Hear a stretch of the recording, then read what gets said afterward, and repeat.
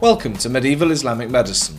In this episode, we look at the role of medical practitioners in society and the institutions and environment in which they practiced. We have seen a bit about medical theory, medical practice, medical innovation, but one of the central questions is how did all this medical knowledge, whether theory or practice, work within societies? I mean, who were the doctors? How did you become a doctor? Those are real questions, and they will help us to understand how medical knowledge, so to speak, developed, was deployed within its societal framework. Now, how did you become a doctor? There are basically two fundamental avenues open to anybody who wants to learn any subject. Either you study it by yourself or you study it with somebody else. And for the medieval Islamic period, we have some famous cases of medical autodidacts.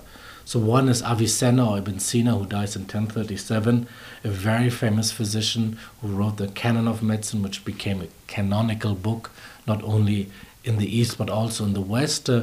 And he says that he learned medicine by himself, mastered medicine by the age of 16, because it was a very easy subject and he could do it all and everybody was coming to see him. Now, he says these things in his autobiography, and some scholars have questioned some of these elements are in the story of how he learned medicine, how he came to master the subject. And other scholars have questioned his practical experience. He was a great theoretician, but maybe he wasn't such a great practitioner.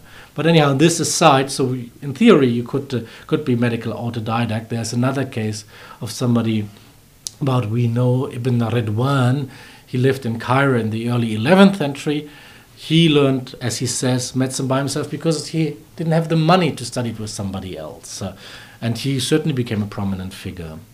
So if he couldn't afford to study medicine because he didn't have the money, that means, obviously, some people studied with a physician in some sort of apprenticeship context, and they obviously, in certain cases, paid money for the privilege of being an apprentice of a famous physician. So apprenticeship, if you study with somebody else, apprenticeship is one possibility open to you. Now there's something else which one calls majlis or majalis. So these majlis means session, or basically some sort of sitting around, and we hear about people having circles, so to speak, of pupils. They kind of lecture or explain a text, and students sit there and they would listen, or they would maybe ask questions and would study medicine in this way. The other important element of which we know is clinical studies, or students gaining clinical experience by following a physician who, for instance, practices in a hospital.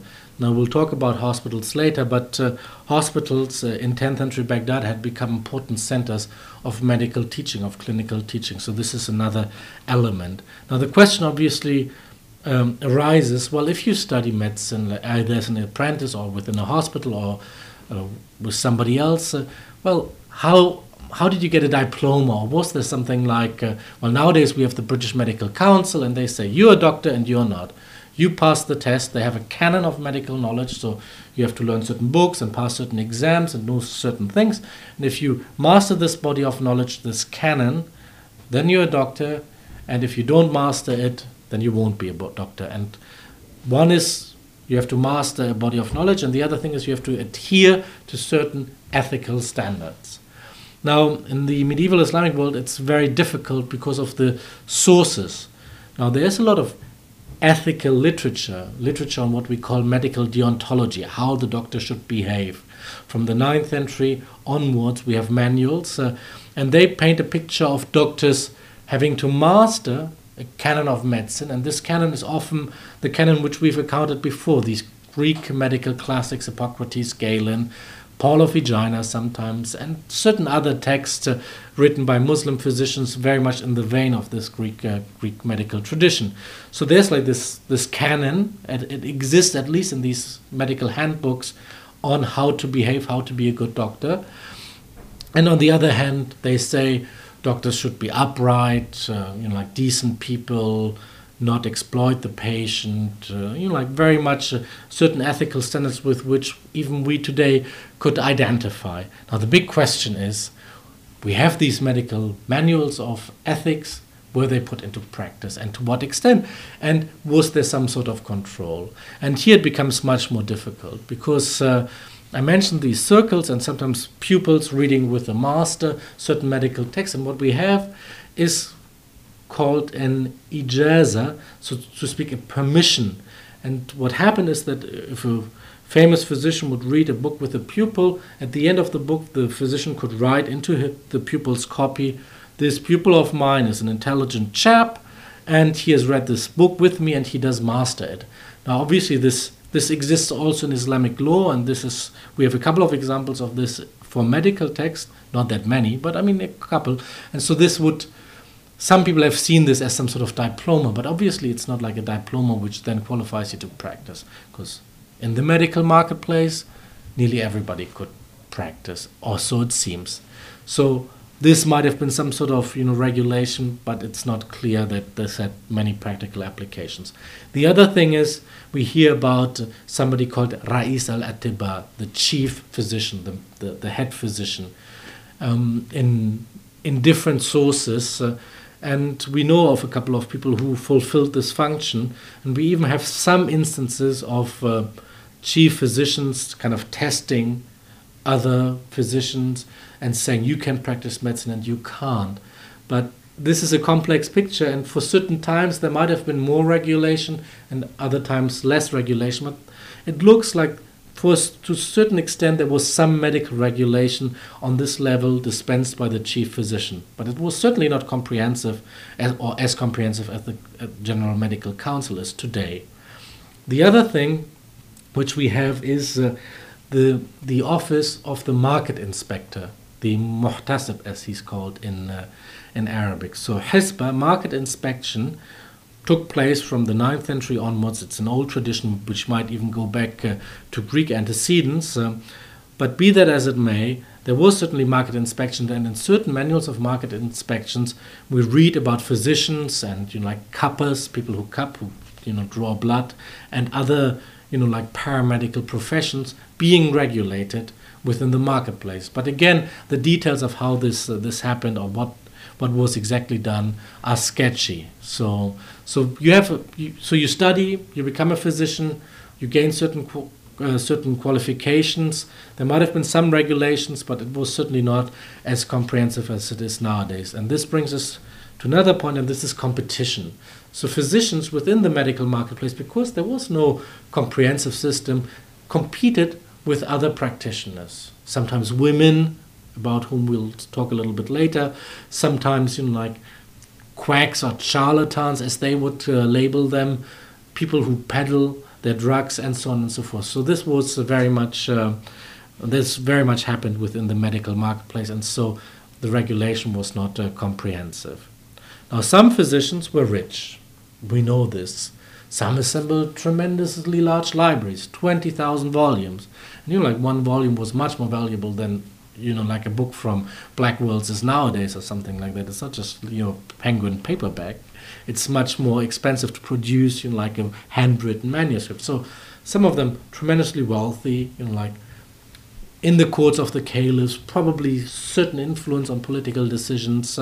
But on the other hand, there must have been armies of kind of like mid-range physicians whom history largely has forgotten, and because of the nature of our sources, which focus on the famous physicians, we don't know all that much about them. Sometimes we can gain or glean certain details about them.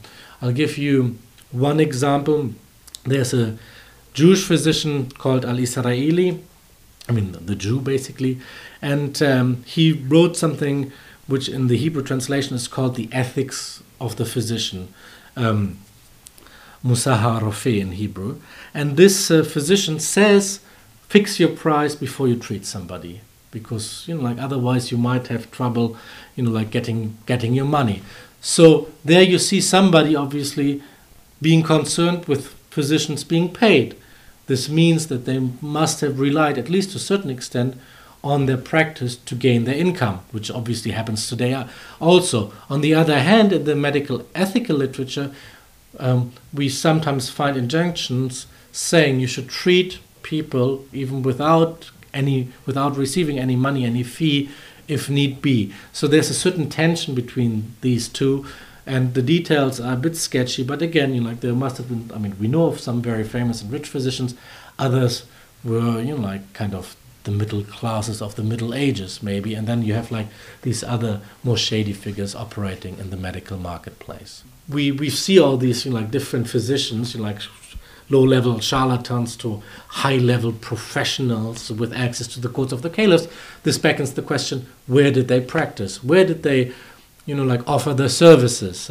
And here again we find a whole variety. I mean, I talked metaphorically about the medical marketplace, and there was an actual medical marketplace. There were markets called souks in Baghdad and around the medieval Islamic world, in which physicians offered some of their services, or at least certain medical professions.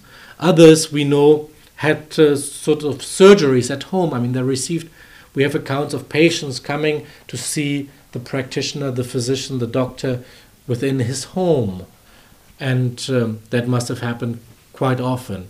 On the other hand, if you were a caliph, you made sure that your personal physician either lived with you or came to see you when you needed him. You wouldn't kind of make the trip down the road, you had the person brought to you. And obviously where you were treated depended also on your social standing and your financial means.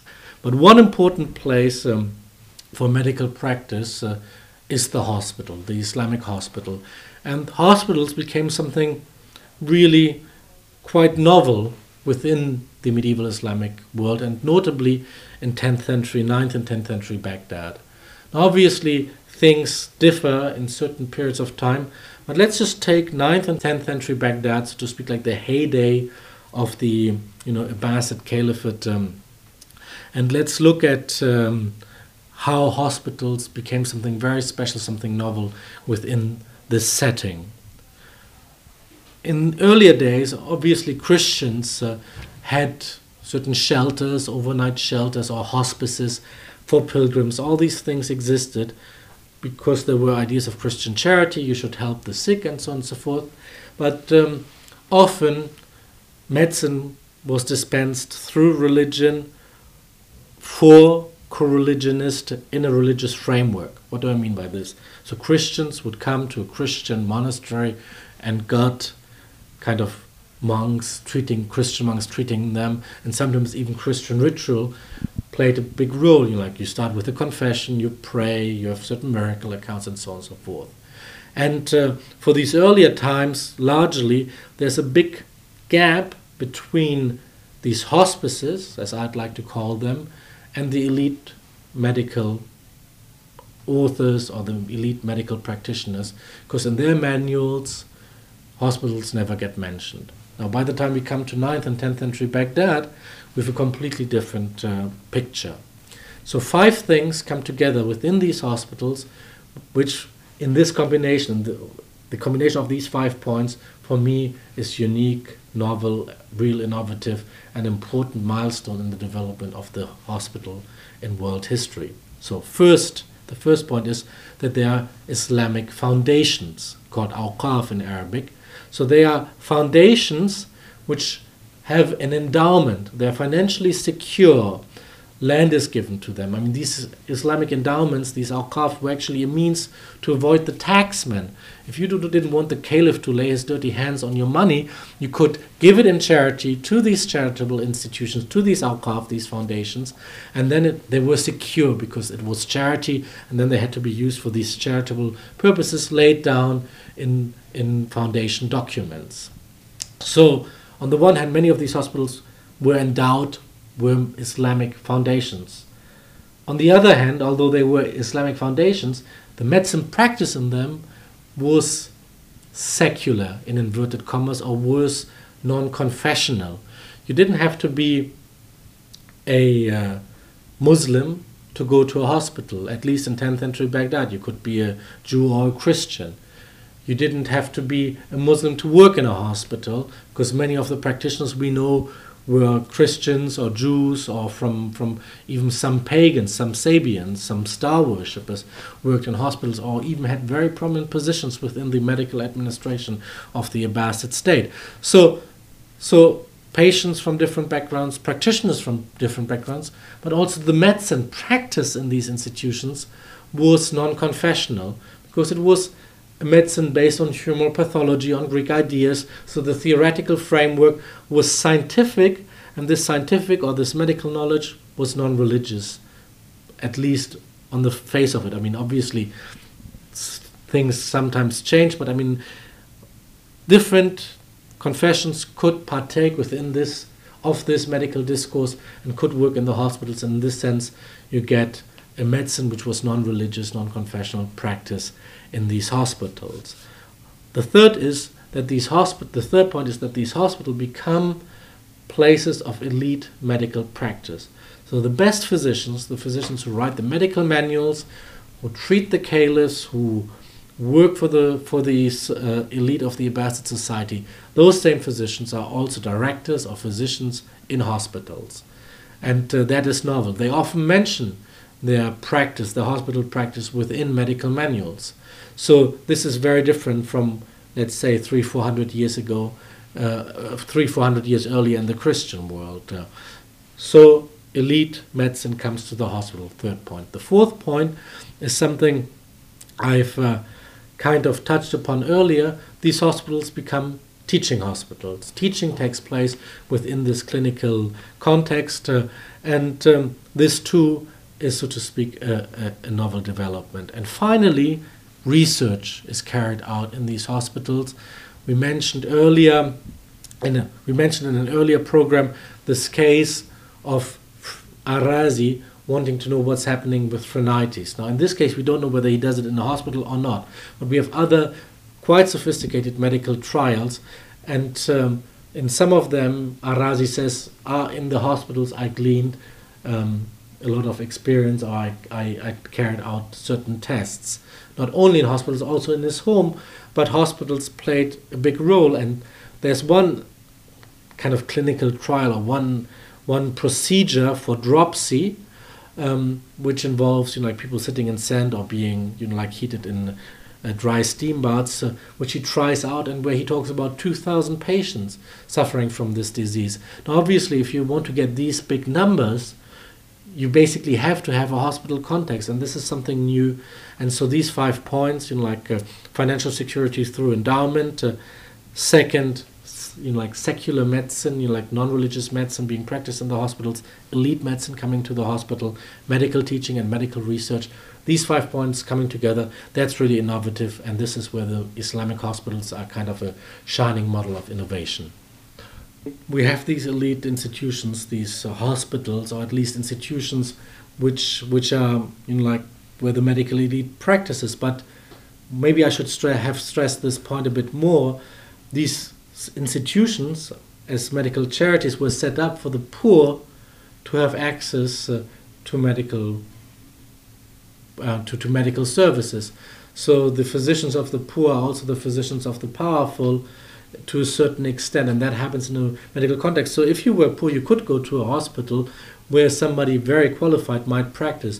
And obviously these hospitals were by no means the only or even the first call. And another element when we ask, like the poor, where did they go, or what about all these other physicians whom I talked about, these, not so famous physicians, how did they fit into the picture? Now, obviously, we know about them mostly indirectly, because elite medical authors wrote these, ethical manuals, for instance, and they complain. They complain about charlatans. They complain about women. They complain about non-qualified practitioners poaching their patients. I mean, obviously they wouldn't quite put it like that, but you have the example of Arazi in the 10th century. He writes a treatise on the reason why all these patients turn from the best physicians towards all these charlatans, and he gives an example Once he treated somebody for some sort of like bladder stone or and what happened is he did all the right things, gave the patient the right treatment, but it took a little while to get rid of these bladder stones, and the patient grew impatient and turned to what he calls an old woman or some sort of like female practitioner, and that woman only gave him some sort of like generic recipe, and he took this and he became better, not because of this recipe of that woman, which wasn't very good, but because Ar-Razi had given him the right kind of medication. It was his medication, his treatment, which cured this patient. But again, like the patient was too stupid. He went to this woman, and so then therefore he thought that this woman actually cured him, which wasn't the case according to Ar-Razi. So we can feel a real tension, a real competition, and like who's the legitimate practitioner? Who has the authority to cure? This is a real debate. There's another example of a Christian author from the 11th century called Sa'd ibn al-Hasan. He also writes a medical ethical manual, and he says, it's a wonder that anybody gets cured at all nowadays. Everybody just turns to their womenfolk, their mothers, their aunts, like their female neighbors, and I don't understand, like everybody runs straight to these women. How does anybody get cured at all? And obviously he thinks, like the male doctors, the elite doctors, they are the legitimate practitioners. And he paints this picture of patients running to their women.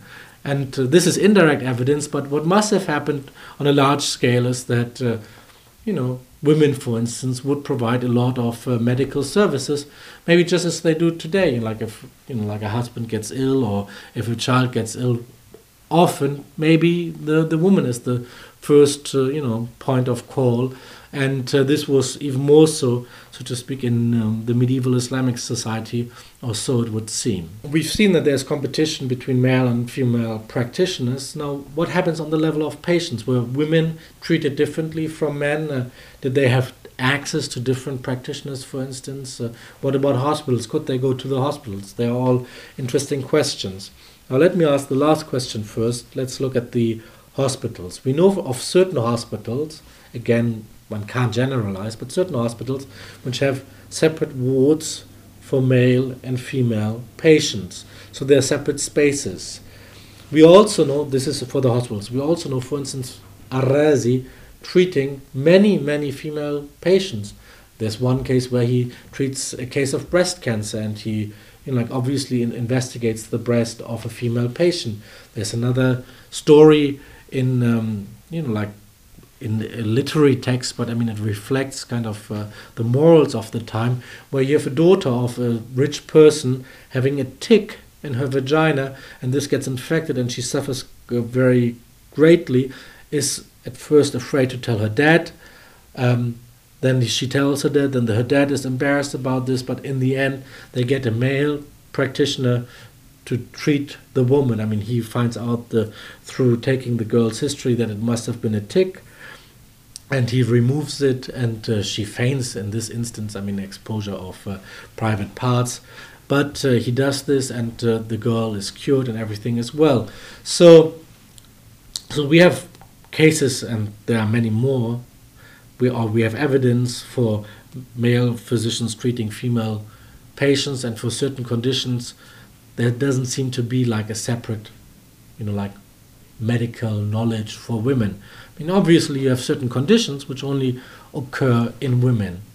The most important set of conditions are those associated with female reproduction, or female reproductive organs, like menstruation, obviously, and then giving birth, all the complications. Many women must have died in childbirth. We don't have statistics, but there too we find very detailed descriptions of procedures for these gynecological conditions in medical manuals written by men. Some of that medical knowledge draws on Greek sources. There's one author from Muslim Spain, al-Zahrawi, who even develops new instruments and seems to have his own insights into, seems to have practiced or treated women. But he also makes the remark that very few women would be willing to expose their private parts. So it's a bit of a complicated picture, but that's kind of on the level of elite medicine. On the other hand, what we have is all these women, like having what one might call folk knowledge, like this complaint of Sa'd ibn al-Hasan that the men run away to their women, and there must have been quite a bit of women getting advice from women about what they should do in certain cases. I mean, we have a letter, for instance, from a mother to a daughter sending her recipe for a remedy against like some sort of tummy upset. And the mother says, "Oh, I've written to you before. You haven't written back. What's going on?" You can see the mother being concerned about her daughter, saying, "I'm sending you this recipe. Please write. I'm worried about you." So it's an insight. It's like a rare document, but it's a nice or interesting document. And that you see the woman giving medical advice to her daughter. That certainly happens as well.